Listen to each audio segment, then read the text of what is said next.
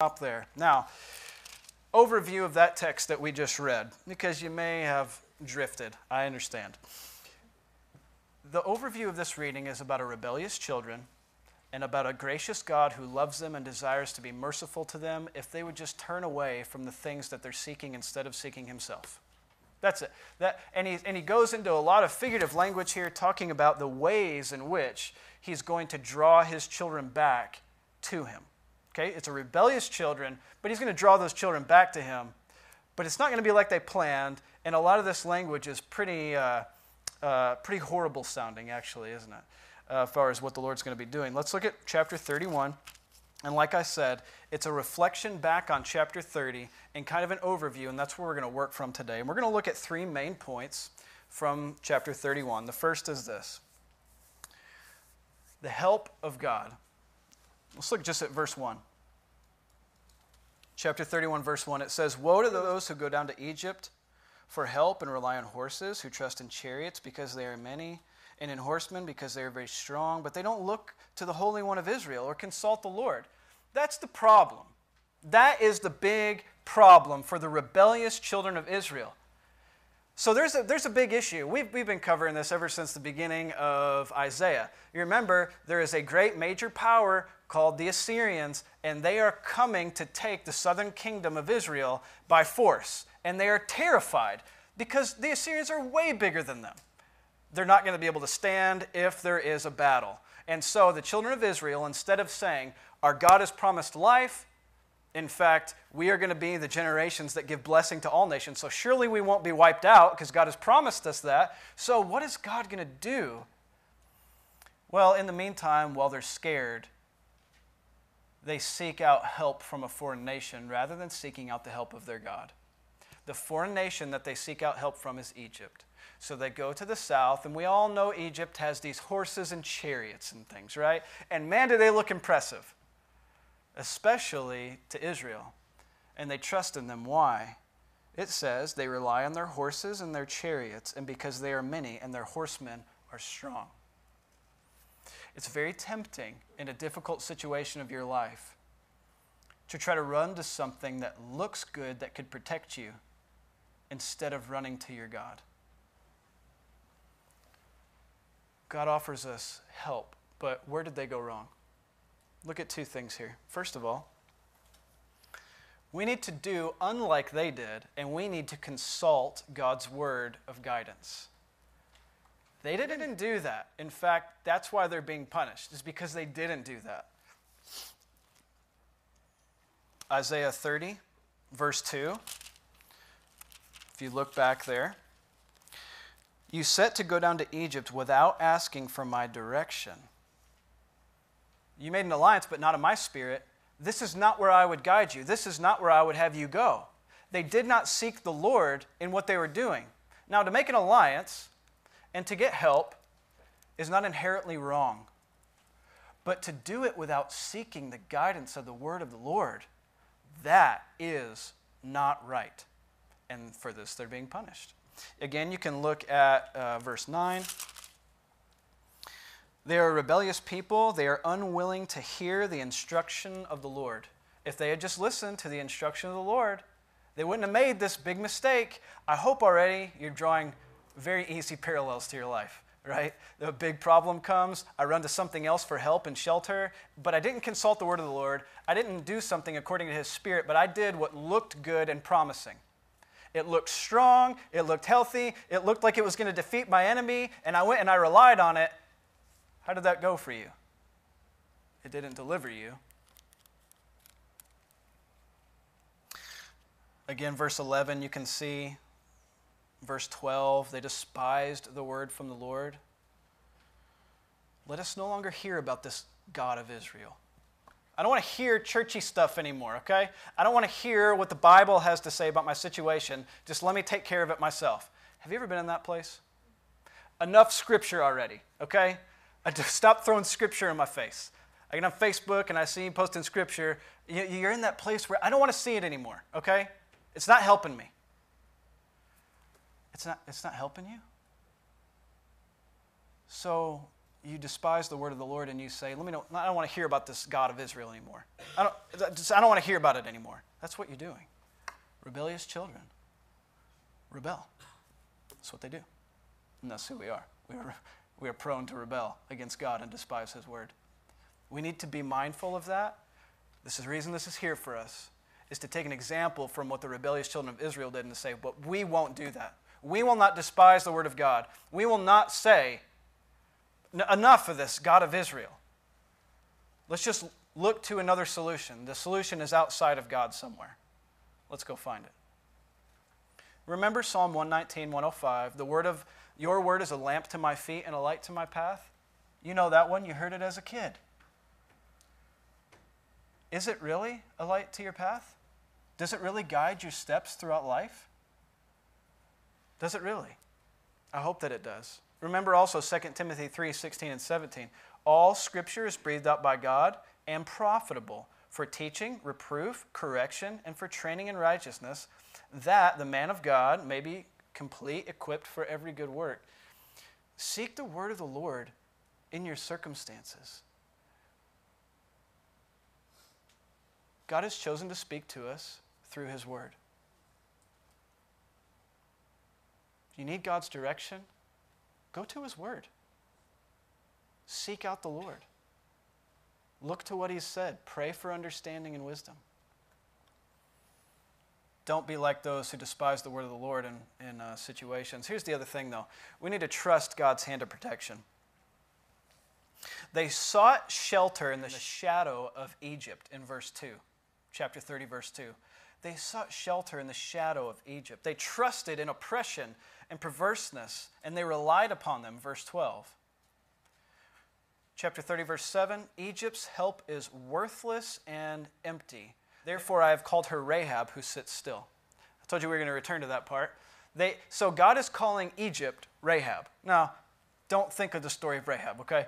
Different meaning here, different context. This is actually a reference to, believe it or not, we're not going to go into the details of this, but it is a reference to Leviathan, the big chaos monster that's presented in Canaanite mythology. So he's saying, I'm referencing Egypt back to the chaos monster, by the way, is, in Canaanite mythology, it was the thing that caused chaos and disorder in the world.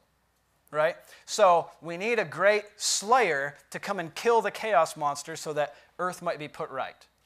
That's the idea. So there's a reference to, hey, you know that big thing you used to believe in? That there was a big chaos monster? Well, that's really what Egypt is in this situation. But notice what the monster does. Sits still. In other words, this big chaos monster does nothing. It can't move. So it looks really threatening and terrible, but that's all it can do. It's like my dog, right? It's big. It's got big teeth, right? He can bark real deep, but he can't hurt anything.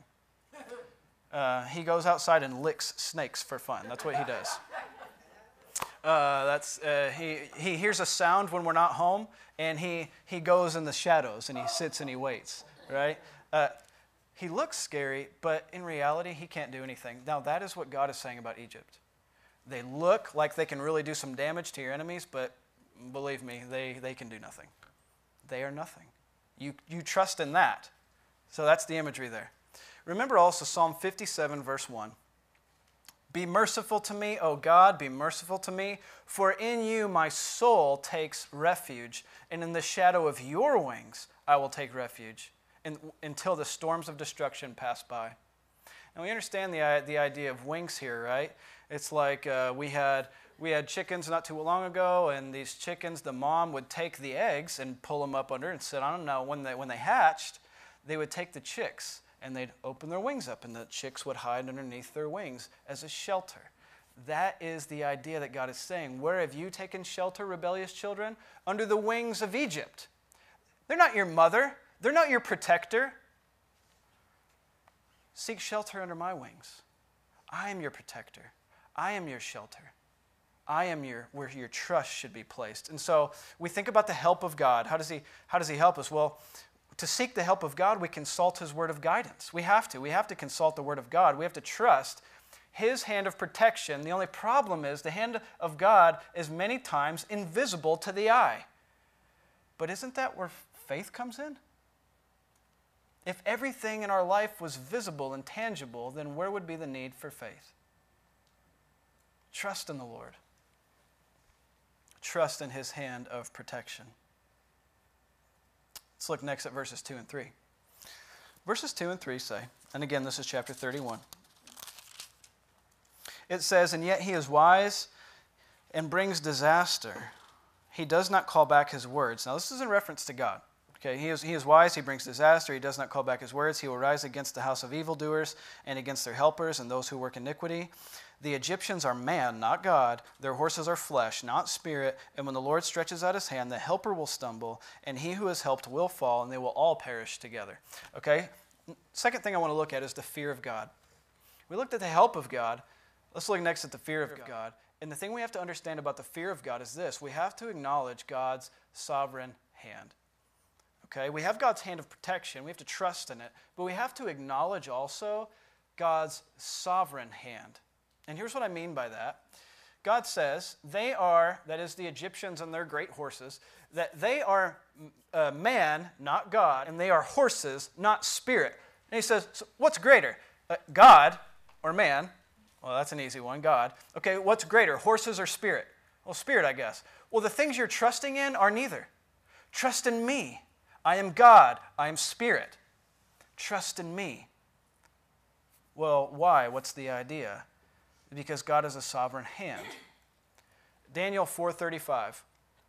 All the inhabitants of the earth are accounted as nothing. He does according to his will among the host of heaven and the inhabitants of earth, and none can stay his hand or say to him, what have you done? That's a God worth trusting in, don't you say? The one who can say to anything in the heavens and anything on earth, and he can move his hand, and there is none who can take his hand and pull it away. No one can do that in the heavens or on earth. No one. No one can say to him, what have you done? Because his hand is sovereign in the heavens and on the earth. Okay, so who do you want to trust in? The Egyptians, who are man and horse, or the sovereign God of the universe? Well, it seems pretty simple when you word it that way. Isaiah 46:10. He declares the end from the beginning. Ancient times, things not yet done, saying, my counsel shall stand, and I will accomplish my purpose. So here's what was happening, is that the fear of man was overriding their fear of God. Has that ever happened to you? I think it probably has, if you think about it. You fear a situation or a circumstance or people more than you fear God. So what you end up doing is you choose the route that gives you earthly protection rather than trusting in a sovereign God who can protect you from this person that you're so afraid of, or this situation that you're so afraid of, right? You're afraid of a job, you're afraid of a circumstance, you're afraid of whatever it might be. People are terrified about everything. We're scared about everything. But you have to remember and acknowledge that the God we trust in has a sovereign hand over his creation. What would you rather trust in? A doctor to fix your body, right? Your trust is in that. Or God. Now, don't get me wrong. If I break my arm, I'm going to the doctor. But ultimately, who is my trust in? My trust is in God to work through the channel of a doctor, not in the doctor himself. That makes sense, right?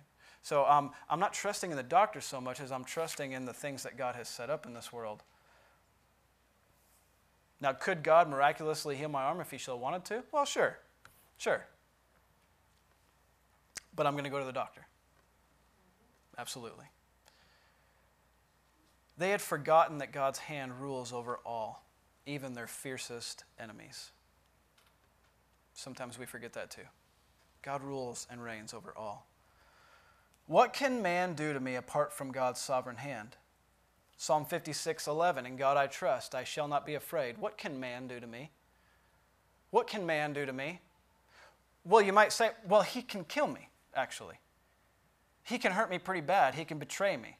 He can take me to court and sue me, right? He can break into my house and rob me. Or enter in anything.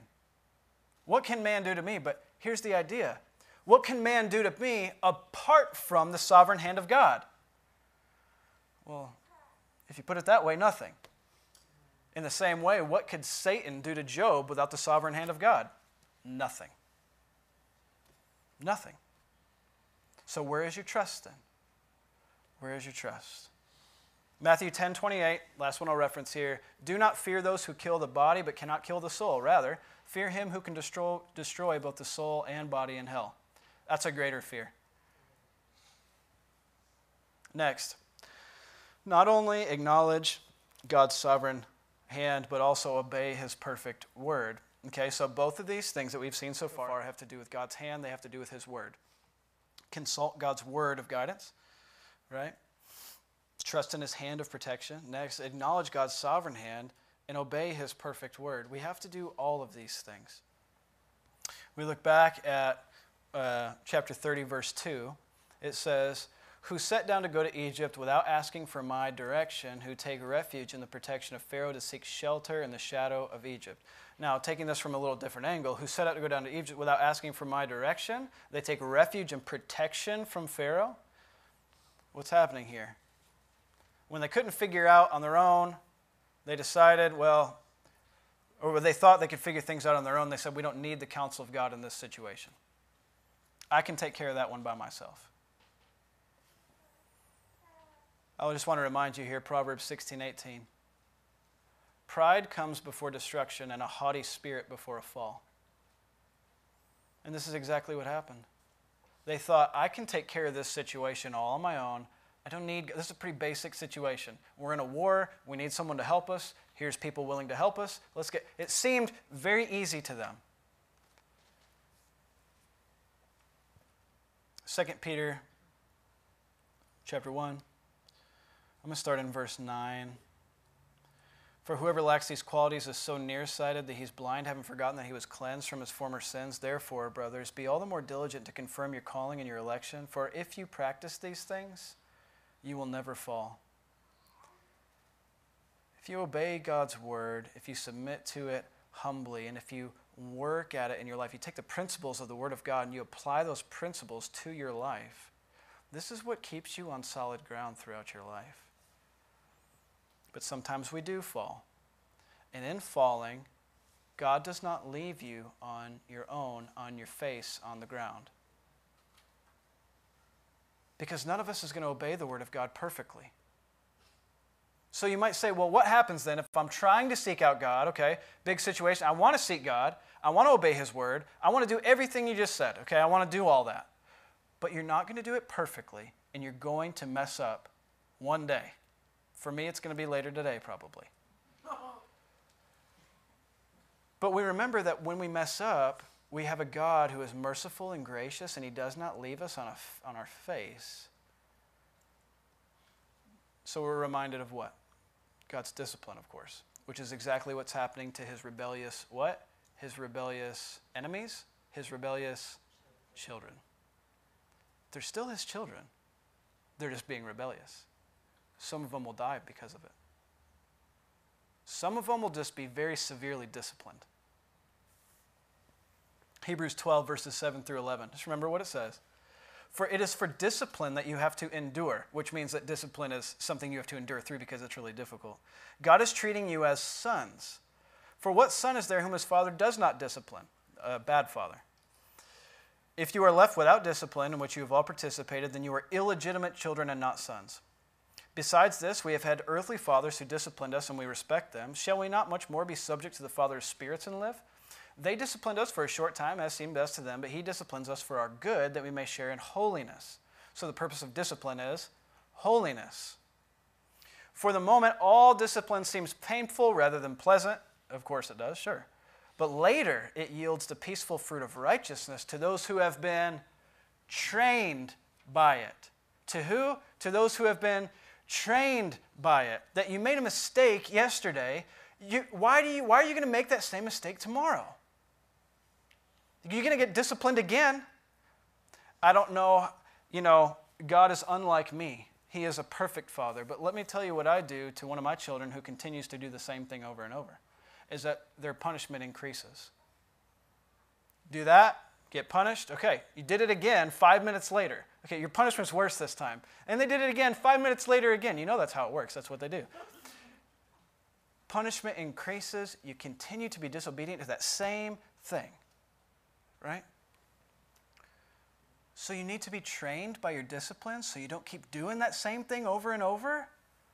But that's how we do it, isn't it? God disciplines us, and He has mercy to us, and we have that breakdown moment, and we repent, and we have joy in God. And in the midst of that joy, what do? You do it again. And God brings you back down to that place, and you have sorrow and regret, and you repent, and then you have joy in God, and then you do it again. What a great mercy of God that He has grace on us as rebellious children. What a great God that we serve who would do that. What a perfect Father. But we're reminded of Romans 2, verses 6 through 8. He will render to each one according to his works. To those who by patience and well-doing seek for glory and honor and immortality, He will give eternal life. But to those who are self-seeking and do not obey the truth, but obey unrighteousness, there will be wrath and fury. So you disobey the Word of God. As a child of God, you disobey the Word of God, you get disciplined. As an enemy of God, you disobey the Word of God, you get wrath and fury. Children get discipline, enemies, wrath and fury. You're in one of those two places. Only by faith in Christ do you become a child of God, and you are lovingly disciplined by a Father. If you do not have faith in Christ, you're an enemy of God, and you get wrath and fury. From the sovereign King of the universe, by the way. It's going to be pretty bad. Let's move on, verses 4 through 9, and this is the last section of chapter 31.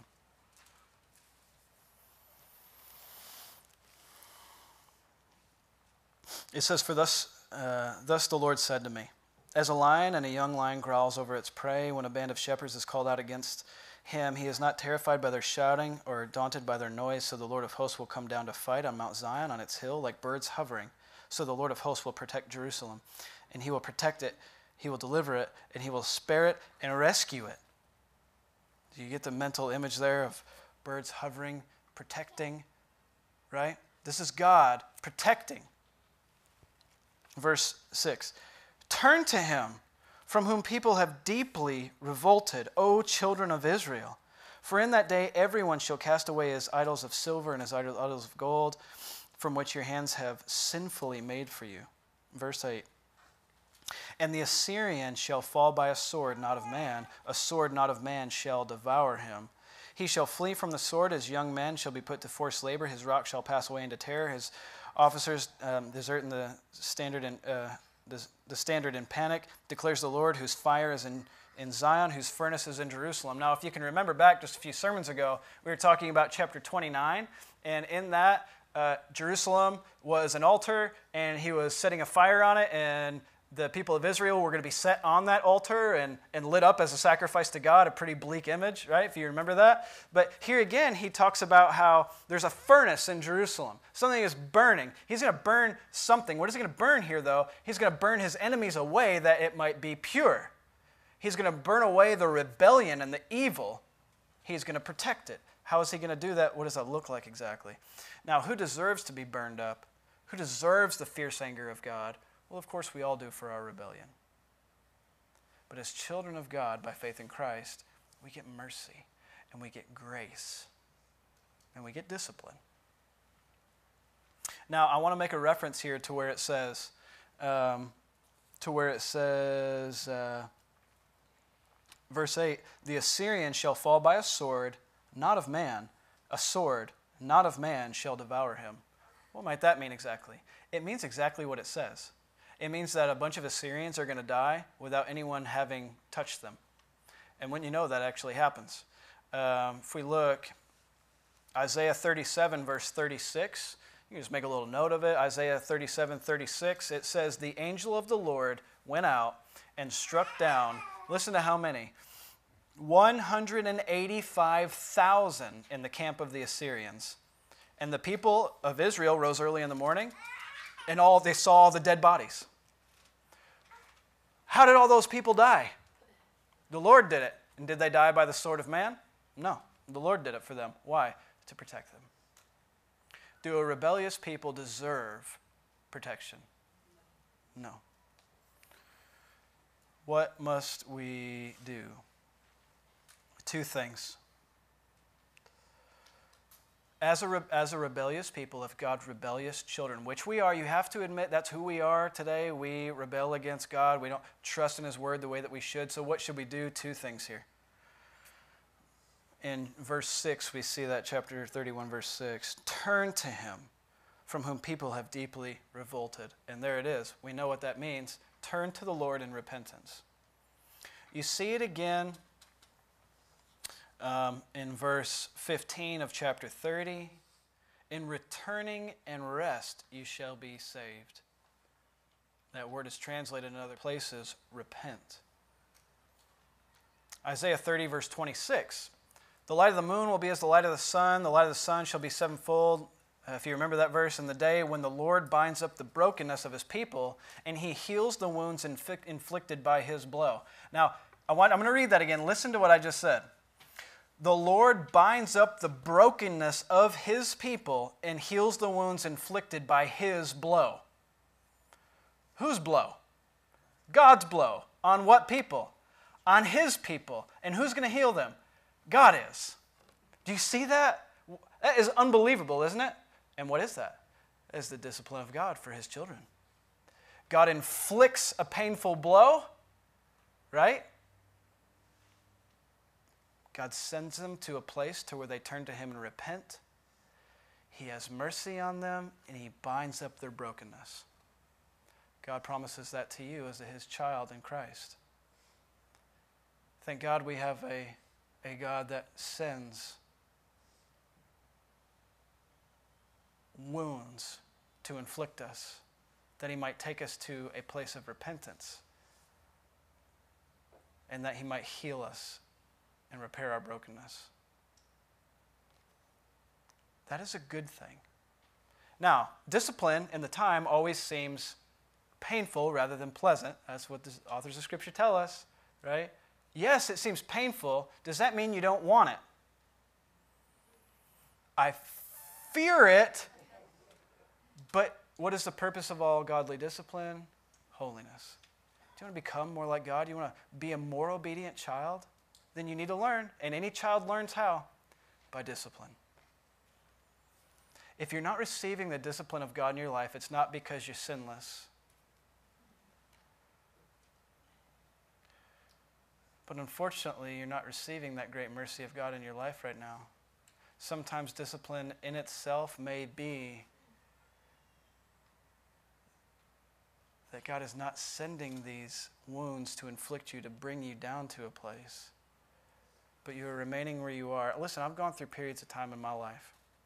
You've always known that sanctification, we talked about this, is a huge process. It's up and down, up and down, up and down. But you look back over all the years, and it's steadily going up. That's how it works, right? We are becoming more like Christ. But in the moment, it's ups and downs, up and down, up and down, up and down. I've gone through some plateaus in my spiritual life. And I just remember having times of saying, God, where is the brokenness for sin in my life? Why don't I feel a brokenness for my sin? I know I'm a sinner. For some reason, I'm just not very aware that I'm a sinner right now. And I don't like that. I don't like that I think I'm a good person. Because I know I'm wrong. I know that I'm wrong. I'm not a good person. No one is good. Not even one. So, certainly not me. I know that much. So I pray and I ask God, send that on my life, because your discipline is sweeter to me than in this plateau phase of my life where there's nothing. There's no brokenness for sin. There's no repentance. I want that. If you don't want that, you need to do some reflection. Just a couple of verses to remind you here. We're almost done. 1 Peter 1, 6 and 7. In this you rejoice, though for now, if necessary, you have been grieved by various trials. Grieved. Trials grieve us.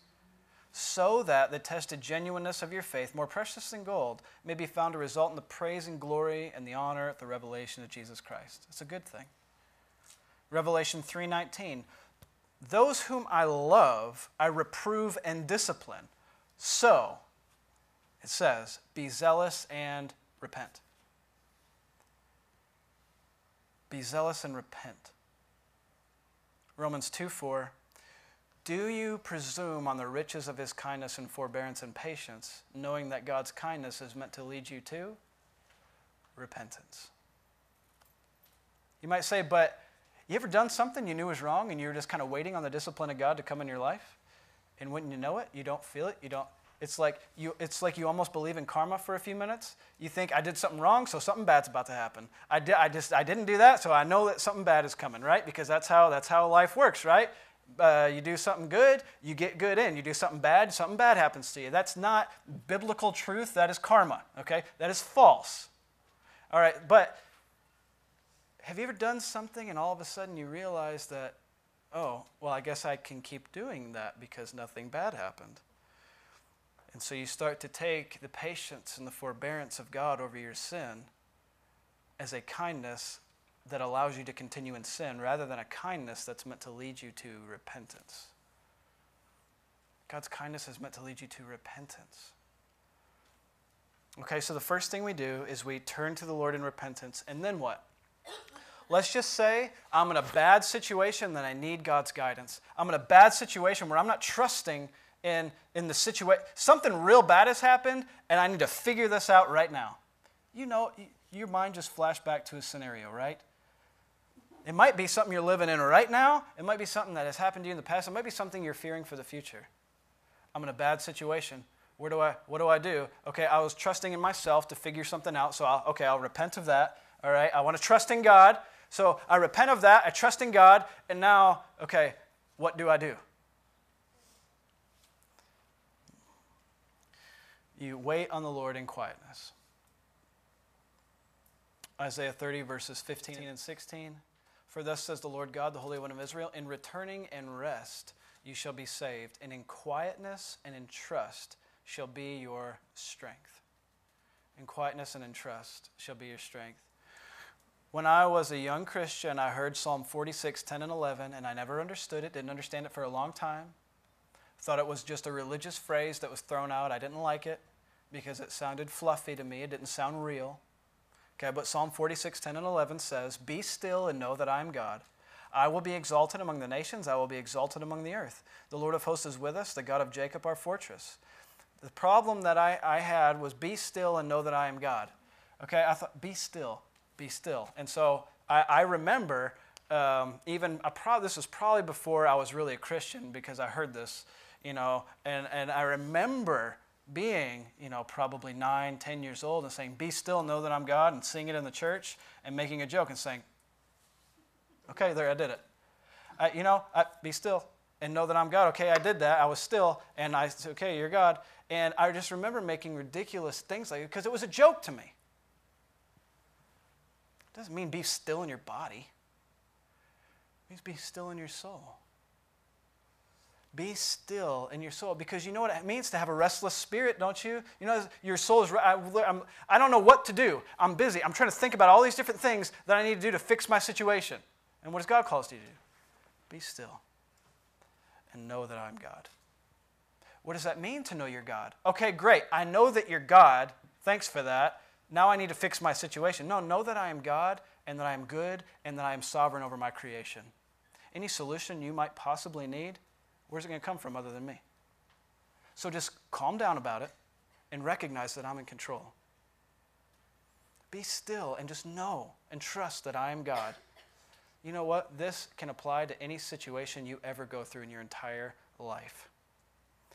God is in control. Doesn't that bring a stillness to your soul? Because who knows better?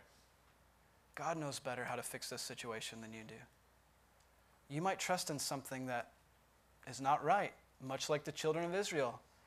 Yeah, listen, well, you're our God and everything. We're going to go worship and sacrifice later, but we're also going to go to Egypt. Where was their real trust? Even though they said it with their mouth, where was their real trust? Their real trust was in Egypt. Does God know the thoughts and intentions of your heart? Well, absolutely he does, because he's God. You can't fool him. All right, last passage I'm going to read. Take that back. I'm reading two more.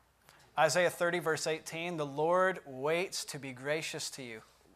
The Lord waits to be gracious to you, and therefore exalts himself to show mercy to you. For the Lord is a God of justice. Blessed are all who wait for him. Blessed are all who wait for him. This is the passage I'm going to end with today. This comes from Isaiah chapter 40. It's a well-known passage, but I'm going to read a little bit beforehand. Isaiah chapter 40, verses 28 through 31. Listen to what it says. Remember, we're talking about a people, children who are rebellious. They have not listened to the word of their father. They've not trusted in him. They've trusted in something else. But then they recognize that they were wrong and they repent. And so what do I do now? That's where we're at. And here's what Isaiah 40, verses 28 through 31 says. Have you not known? Have you not heard? The Lord is the everlasting God, the creator of the ends of the earth. He does not faint or grow weary. His understanding is unsearchable. That's a great God. Now listen to verse 29. He gives power to the faint. To him who has no might, he increases strength. Even youth shall faint and be weary. Young men shall fall exhausted. But they who wait for the Lord shall renew their strength. They will mount up with wings like eagles. They will run and not be weary. They shall walk and not faint. They who wait on the Lord are the ones who have spiritual strength. Again, this is not talking about you'll have strength in your body and you'll be able to run a marathon, okay? You might, but that's not what it means here. That's not the context, all right? I can't run a marathon. But it says a youth who has all the energy you can imagine, who has a nice fit body, eventually he's going to get exhausted. So who is it who has strength that endures? It's those who trust in the enduring God of the universe. He does not faint or grow weary. That God, the God we serve, never grows tired. Never. And that's the God we put our trust in. When my soul is weak, I trust in God. I trust in him. He never, ever faints. And I do often. And my strength needs to be renewed. And how do I do that? How do I renew my strength? By trusting in the sovereign creator of this universe, who's working things according to his will and his counsel. And his ways are unsearchable. His wisdom is so far beyond mine that I can rest knowing that this world is in good hands because they're in the hands of God himself. Now, you might look at the world and say, well, he's not doing a great job. But who are you, O man, to answer back to God? God is working things according to his timing and his way, and who are we called to be in the midst of that? Obedient children of our Father. And when we find ourselves in the midst of rebellion, what should we do? Repent, acknowledge his word in his sovereign hand, right? And be still and wait and know that he is God. That's what we're called to be. And that is a very hard thing to do. But it is what we are called.